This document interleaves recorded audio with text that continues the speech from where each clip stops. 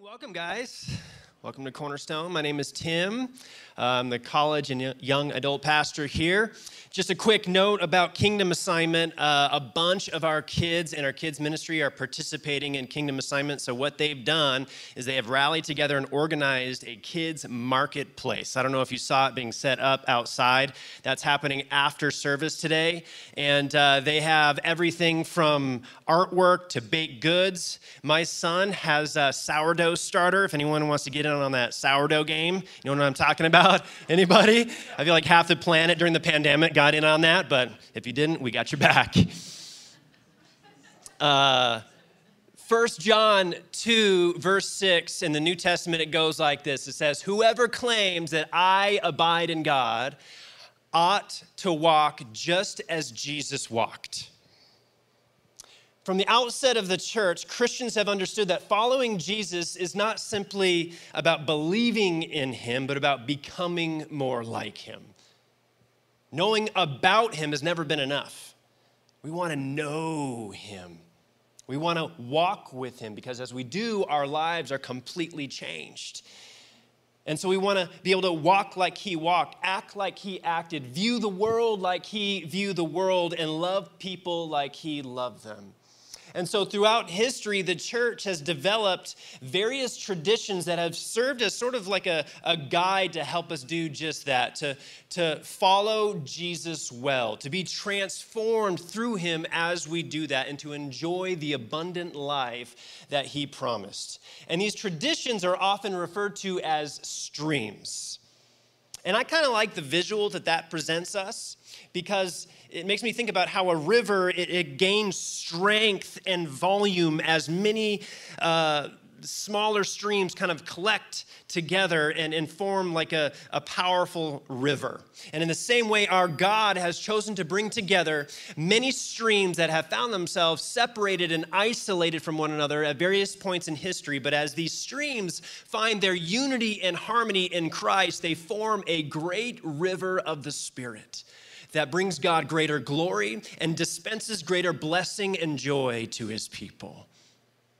And so that's why the inspiration for the series we're in is it's a verse from Psalm 46 that says, "There is a river whose streams make glad the city of God."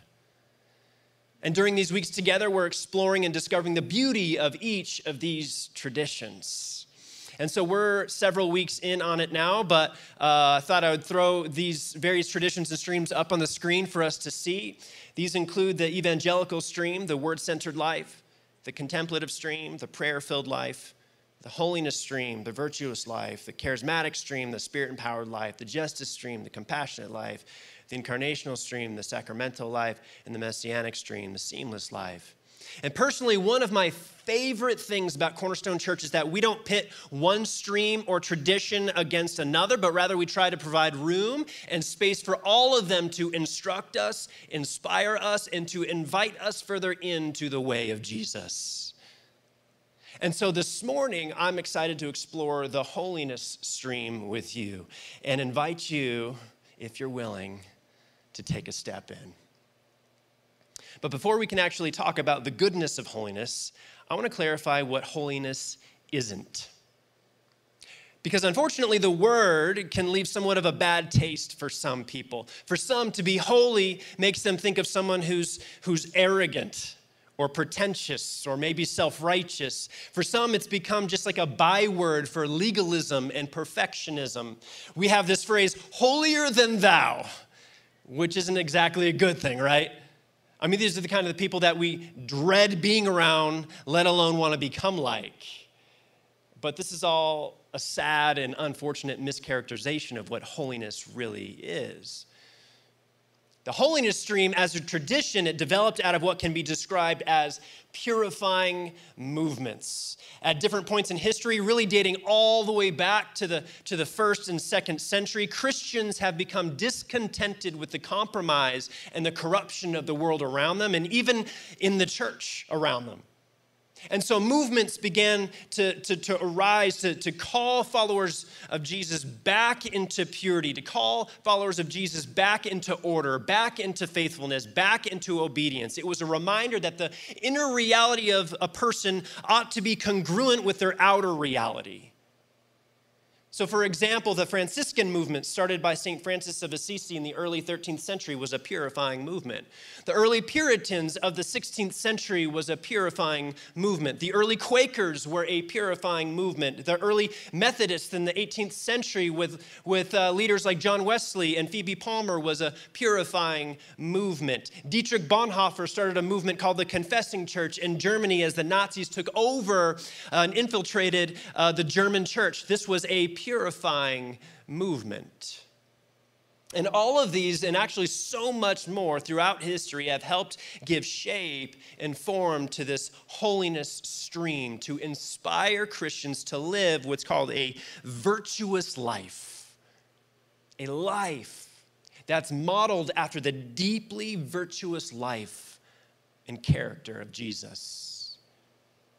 Now, when I say the word virtuous, I'm not saying perfectionism. I'm not saying legalism. It doesn't mean strict rules and regulations. Though I'll be the first to admit that sadly some of these purifying movements have become distorted and twisted into a strict and even abusive moralism, into manipulating control over people's behavior, and have become the very thing that they sought to resist, and have become so far from the way that Jesus actually lived and the things that he actually taught. But a virtuous life. This word virtue, it comes from the Greek word. It's all over the New Testament. It's the word arete, and arete simply means to function well. A virtuous life is a life that functions well. Have you guys ever had something that didn't work quite right? But rather than getting something new, rather than fixing it, rather than getting an upgrade, you just kind of like learn to live with it?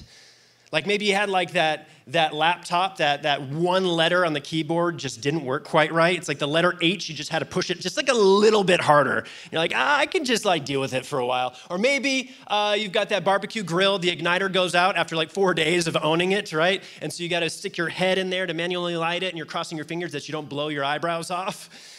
I'm not speaking from experience or anything, but when I was in high school, I drove the worst car, the absolute worst car. It was a red 1994 Acura Legend. And I can't even begin to list the kinds of issues that this thing experienced, but my least favorite of them all is that this car honked its horn on its own at random times. All the time. And so I would be driving up I-25 and Denver traffic, and it would just lay into the horn. I'd be sitting behind people at red lights, and it just starts popping off. And do you know what I learned? People do not like being honked at. Do you know what I'm talking about? I think between the years 2000 and 2002, I was the most hated person on the road in Arvada, Colorado. It was like the notorious beat red Acura Legend. Hated. I mean, the stress of driving. There was this one time I was going through the drive-thru, all right? And I'm just waiting patiently for my food. It was taking a few extra seconds, but you know what? I had some time. I wasn't in a rush. My car was in a rush. My car just starts laying on the horn in the drive-thru. The window's open, and I'm like, oh, dear Lord, they're going to spit in my food. And so they come out. I'm just like, I'm sorry, that wasn't me. I don't really know what's going on. And the thing is about this car is that it didn't even matter if I was driving it or if it was on. I'm not joking with you. 4 a.m, in the middle of the night, the thing is parked outside. There's not a human being around, and the thing is blasting. I would have to go out in the middle of the night and disconnect the battery. This is the only way to do it, to prevent the car from waking up the entire neighborhood. And so I'm like reliving the whole thing in front of you. Man, I got so used to this piece of junk of a car that when I finally started driving a different car, I forgot how good it could be. Like the peace. It's like, wow, this is actually kind of nice. Right? When we finally make the upgrade, when we finally get that thing fixed, whether it be a computer or a car or a piece of equipment, or maybe it's like that toothache you've been living with for a while, or that pain in your body. All right, sometimes its brokenness becomes so normal to us that we forget what it's like to have it work right. And when we finally do, it feels life-changing. Do you guys know what I'm talking about? Like total freedom, like, oh, this is what it's supposed to be like. This is actually really nice. And in a serious way, we have become so accustomed to dysfunction in this world. Dysfunction and disorder in our lives, whether it be in our relationships, our thought life, our decisions, our daily rhythms, our goals and priorities, our systems, you name it, it has become so normalized that people assume that it is just the way it is. And we've gotten comfortable with it. But Jesus, he has come to offer us another way to live. In the book of Colossians chapter 3, verse 9 and 10, it says, "Put off the old self with its practices and put on the new self, which is being renewed in knowledge after the image of its creator." And along the same line of thinking, Ephesians chapter 4, verse 22 through 24, it says, "Put off your old self, which belongs to your former manner of life, and it's corrupt through deceitful desires, and be renewed in the spirit of your minds, and put on the new self, created after the likeness of God in true righteousness and holiness." A holy life is a life that functions the way it's intended to. It means to live life the way God designed it to be lived, to put off a way of being that doesn't work, that's broken and dysfunctional and disordered, and to be renewed, and to let your renewed inward life shape a new outward life, a life that is rooted in another order, a life that is established in a greater kingdom. And so to live in holiness, this virtuous life, is a way of living that actually allows us to experience our truest and fullest humanity. In living a holy life, we become more like the person God created us to be. And so while some people view a holy life with a sense of dread or disinterest or even suspicion because of those mischaracterizations, the truth is that when you actually live a holy life, it will lead you towards a deep exhale of freedom. I think both for you and the people around you. All right, so what I want to do for the next few minutes is I want to name some of the important characteristics of this virtuous life, those things that help our lives operate in alignment with God's design. And the first thing is a sustained attention to the heart. Living with a sustained attention to the heart. Because a healthy and holy life begins with what's in here. Proverbs 4:23 says, "Keep your heart with all vigilance, for from it flow the springs of life." This paints the picture of guarding something precious that's in your custody. I mean, you just can't take your eyes off of it. And some might have this image in their mind of a holy person as someone who's like infallible, or maybe they at least just act like they can't do anything wrong, like they're immune to making mistakes or falling into sin. But it's actually the opposite. A holy life is one where we have a humble and realistic view of ourselves, where we acknowledge just how vulnerable and susceptible and capable our heart is to sin and to dysfunction and to compromise. And we know we have to take this seriously. Sustained attention to the heart means that you regularly and thoughtfully examine what your heart is loving right now. Because it's possible that your heart can develop an affection for something other than the Lord without you even really noticing it unless you're paying attention. Timothy Keller once wrote this. He says, "What the heart loves, the mind finds reasonable, the emotions find desirable, and the will finds doable." And so we diligently watch our heart because it will determine the course of our life. It is the source of our actions. And so holiness focuses on the formation and transformation of this source because that will change everything else in our life. And so while the outward parts of our life, they do matter, it's not our primary focus. But rather our focus is on the source of those outward parts. That's why we read in the New Testament, Jesus, he strongly challenges religious leaders of the early first century because they twisted this whole thing around. Their focus was on ritual purity. If you washed properly, if you ate the right foods, if you dressed the right way, if you avoided interaction with certain people, then you could be holy. But Jesus, he turns our attention away from ritual purity and points us towards a purity of the heart, out of which a holy life flows. And Jesus, he put it this way. He said in John chapter 15, verse 5, he says, I am the vine and you are the branches. Those who remain in me and I in them will produce much fruit, for apart from me, you can do nothing. And what he's saying here is that it is union with him that purifies the heart. It is our union with him that gives us the power to function well and live whole and complete lives. Because when the branch is integrated into the vine, united with the vine and receiving its life from the vine, good fruit will naturally be produced from the inside out. And so we need to live with a sustained attention to the heart. But we also need to live with a faithful response to the seasons. A faithful response to the seasons. Let me ask you something. How do you measure success in your spiritual life? What's your metric?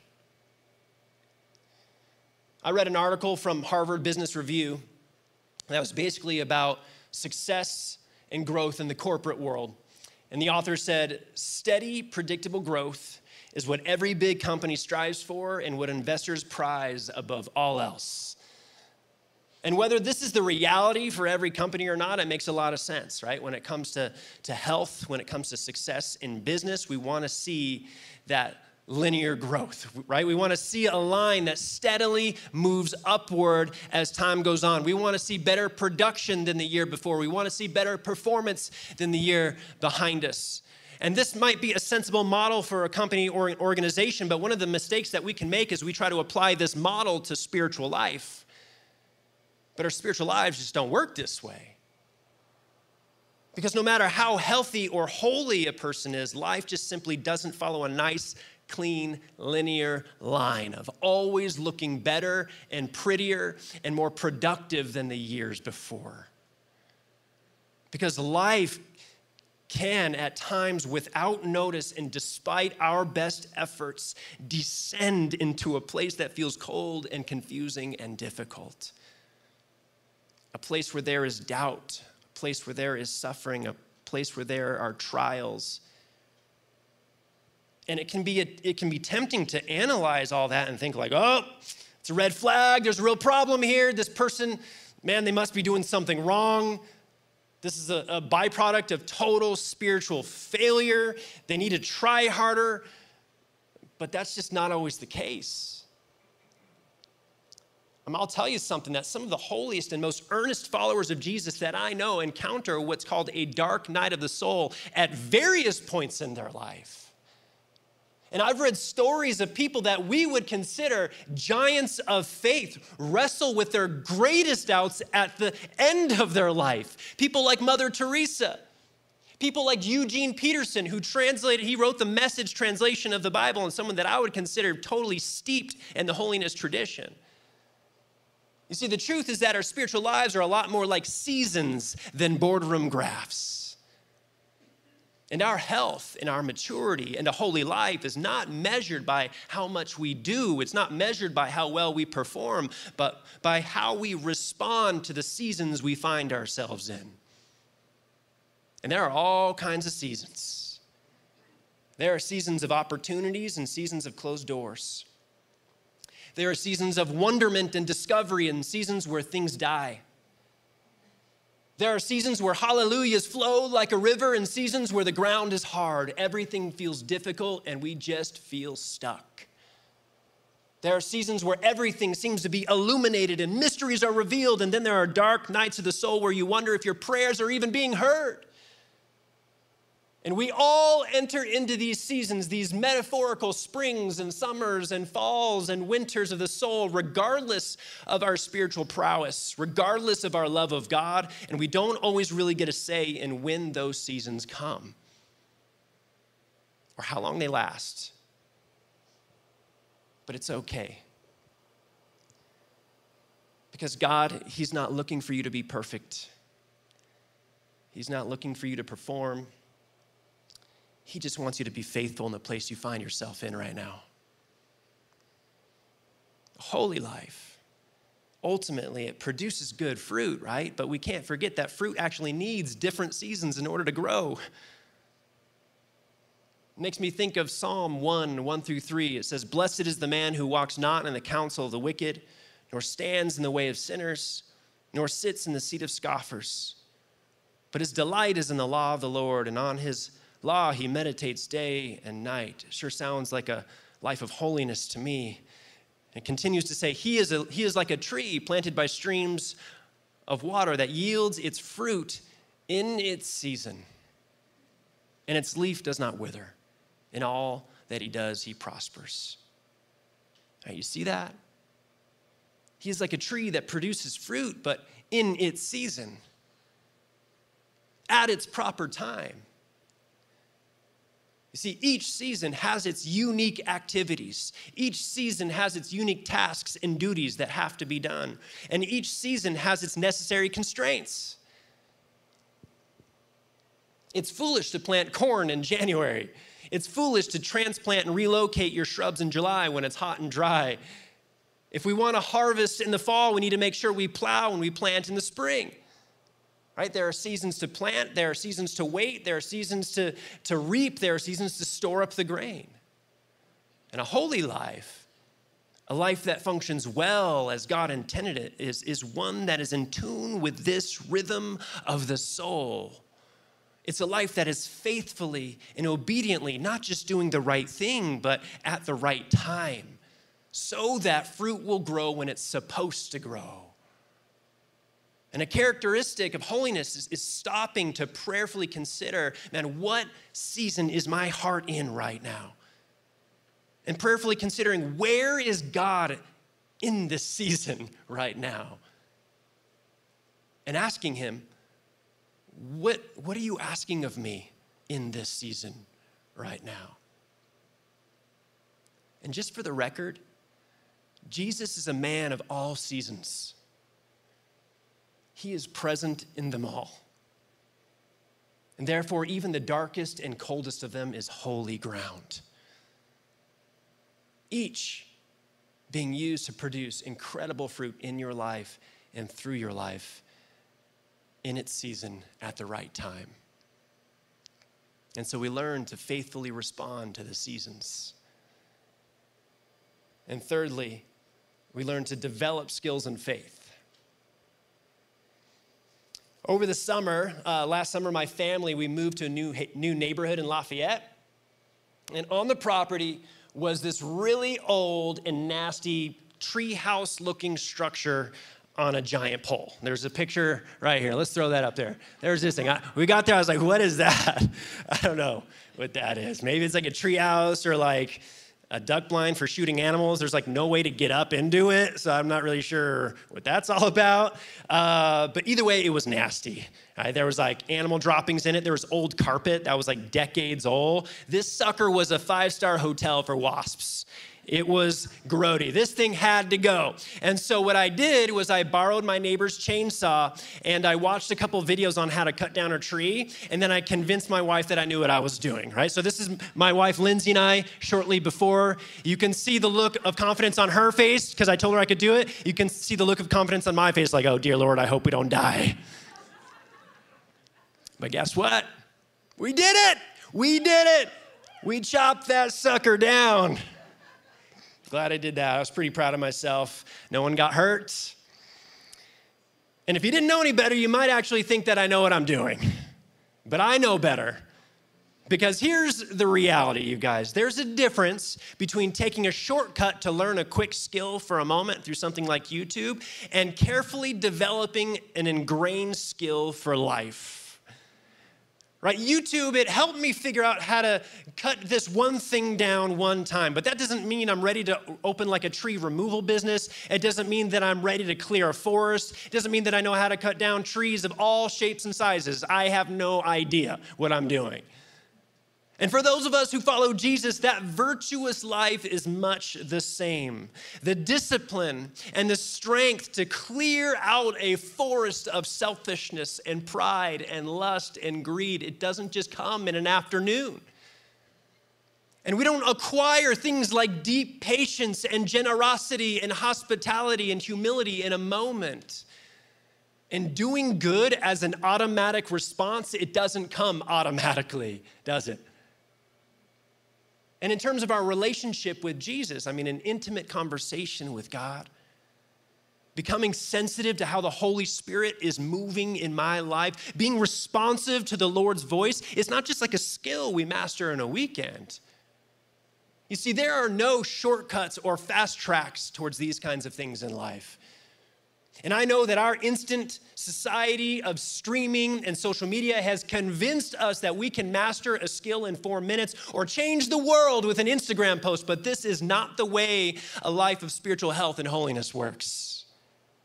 No, a holy life is developed, usually slowly, through faithful and consistent discipline over time. As Eugene Peterson puts it, it is a long obedience in the same direction. And this is the whole reason why there is such an emphasis on things like spiritual disciplines, spiritual practices, and the holiness stream. Prioritizing things like regular prayer and reading and meditating on Scripture, worship, Sabbath, confession, repentance, living in Christ-centered community, and many others. These practices are not like the end goal of a Christian. Those aren't the things that we're striving for. They are a means to an end. These spiritual practices, they help us develop a greater responsiveness to God. They help us cultivate new patterns of life that are rooted in God's kingdom and not in the dysfunction of the world. They help ground us in the love of God and ingrain in us new skills to navigate life with and overcome our challenges with. They help us develop a deep joy in doing good. They force us to slow down long enough to examine our heart and take a pulse on the state of our soul. They provide opportunities to deepen our loving relationship with God. You see, spiritual practices are skills in faith that as we develop them over time, they help us access God's power to function well and to live a life of holiness. The virtuous life is one where we develop skills in faith.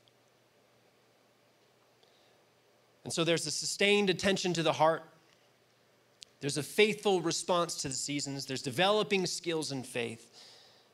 And ultimately, the ultimate goal, you guys, behind all this isn't like to be a better person. The ultimate goal behind all this isn't even to like be a better Christian. Ultimately, the goal behind all this is an ever deeper formation of our lives to reflect the goodness of God. The ultimate goal is an ever greater union with Him. And this is one of the contributions of the holiness stream that I feel is so inspiring to my own personal life. It is living with the conviction that with God there is always, always more. It's the belief that when Jesus said, "I have come to give you life and life to the fullest," what this means is that when we drink from the well of Jesus' life and love and goodness and grace and blessing, we will never reach the bottom of it. No matter how long, no matter how far you've walked with Jesus, there is yet more of His joy to receive, more of His love to enjoy, more of His grace to fill you, more of His strength to uphold you, more of His delight to be sung over you. There is more healing to be offered you. There is more formation to be done, more of you that you can become, more goodness and glory to unveil and encounter. This is good news, right? This is the way of following the Lord. It makes me think of what the Apostle Paul said in the book of Philippians chapter 3. And worship team, you guys can come up on stage. I want to conclude with this passage here. Philippians 3, 12 through 14. And I want to read from the Passion Translation. Oh, somebody's going to be upset about that one. Don't tell Xavier. Philippians 3, 12 through 14, it says, I admit that I haven't yet acquired the absolute fullness that I'm pursuing. But I run with passion into his abundance so that I may reach the purpose that Jesus Christ has called me to fulfill and wants me to discover. And I don't depend on my own strength to accomplish this. However, I do have one compelling focus. I forget all of the past as I fasten my heart to the future instead. I run straight for the divine invitation of reaching the heavenly goal and gaining the victory prize through the anointing of Jesus. Cornerstone Church, there is more. And the holy life is about leaving behind a life of settling for less to take hold of more of heaven here on earth. To run into his abundance. And so as we finish, we're going to worship together, but I want to do this. I want to offer us just like a moment of reflection and conversation with God. And so what I'm going to do is I want to throw on the screen just 3 questions. And I want to ask you to just pick one of them. And maybe even just ask God, ask the Holy Spirit, hey, which one of these do you want to talk about with me this morning? The first question is this: what does union with God look like in your life right now? Because Jesus said, I am the vine and you are the branches. And when you abide in me and I am in you, you will produce much fruit in your life. Oh, we strive for ever greater union with him. And you can ask God, man, what is this union, what does it actually look like in my life now? Where do I see it showing up? And how is that fruit being produced as the life of the vine flows into my life? Or perhaps you can talk to the Lord about the second question. What season is your soul in right now?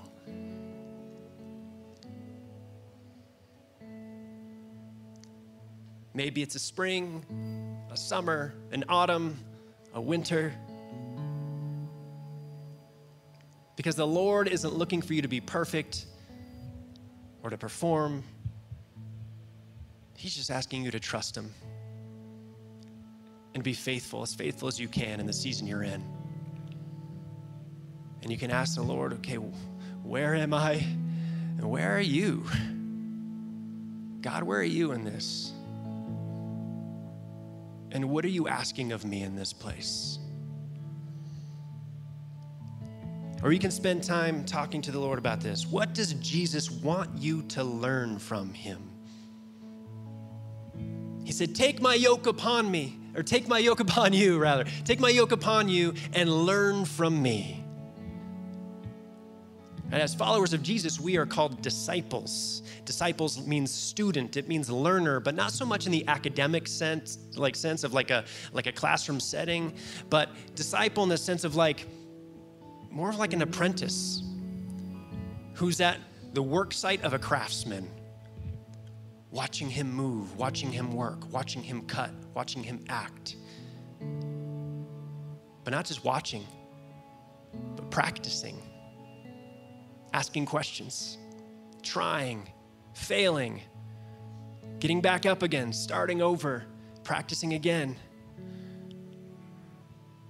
With each step, becoming more like your teacher. As you watch Jesus in your life, what is he asking you to learn from him right now in this season of your life? Okay, so I'm going to pray briefly. And then I just want to invite you guys to reflect and have a conversation with God about one of these.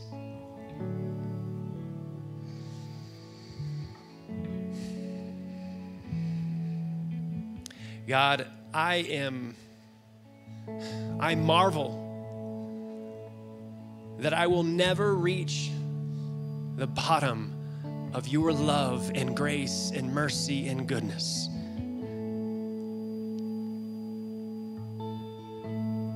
That as much as I might encounter or experience or hear from you, when I wake up tomorrow, there will be more. There will be more for me, more of you. And Lord, I pray that you would show us how to pursue that, how to run into it. God, I don't want to get to heaven's gates with anything left on the table. I want to receive. I want to hold on to. I want to grasp. I want to enjoy every little or big thing that you have to offer me in my life.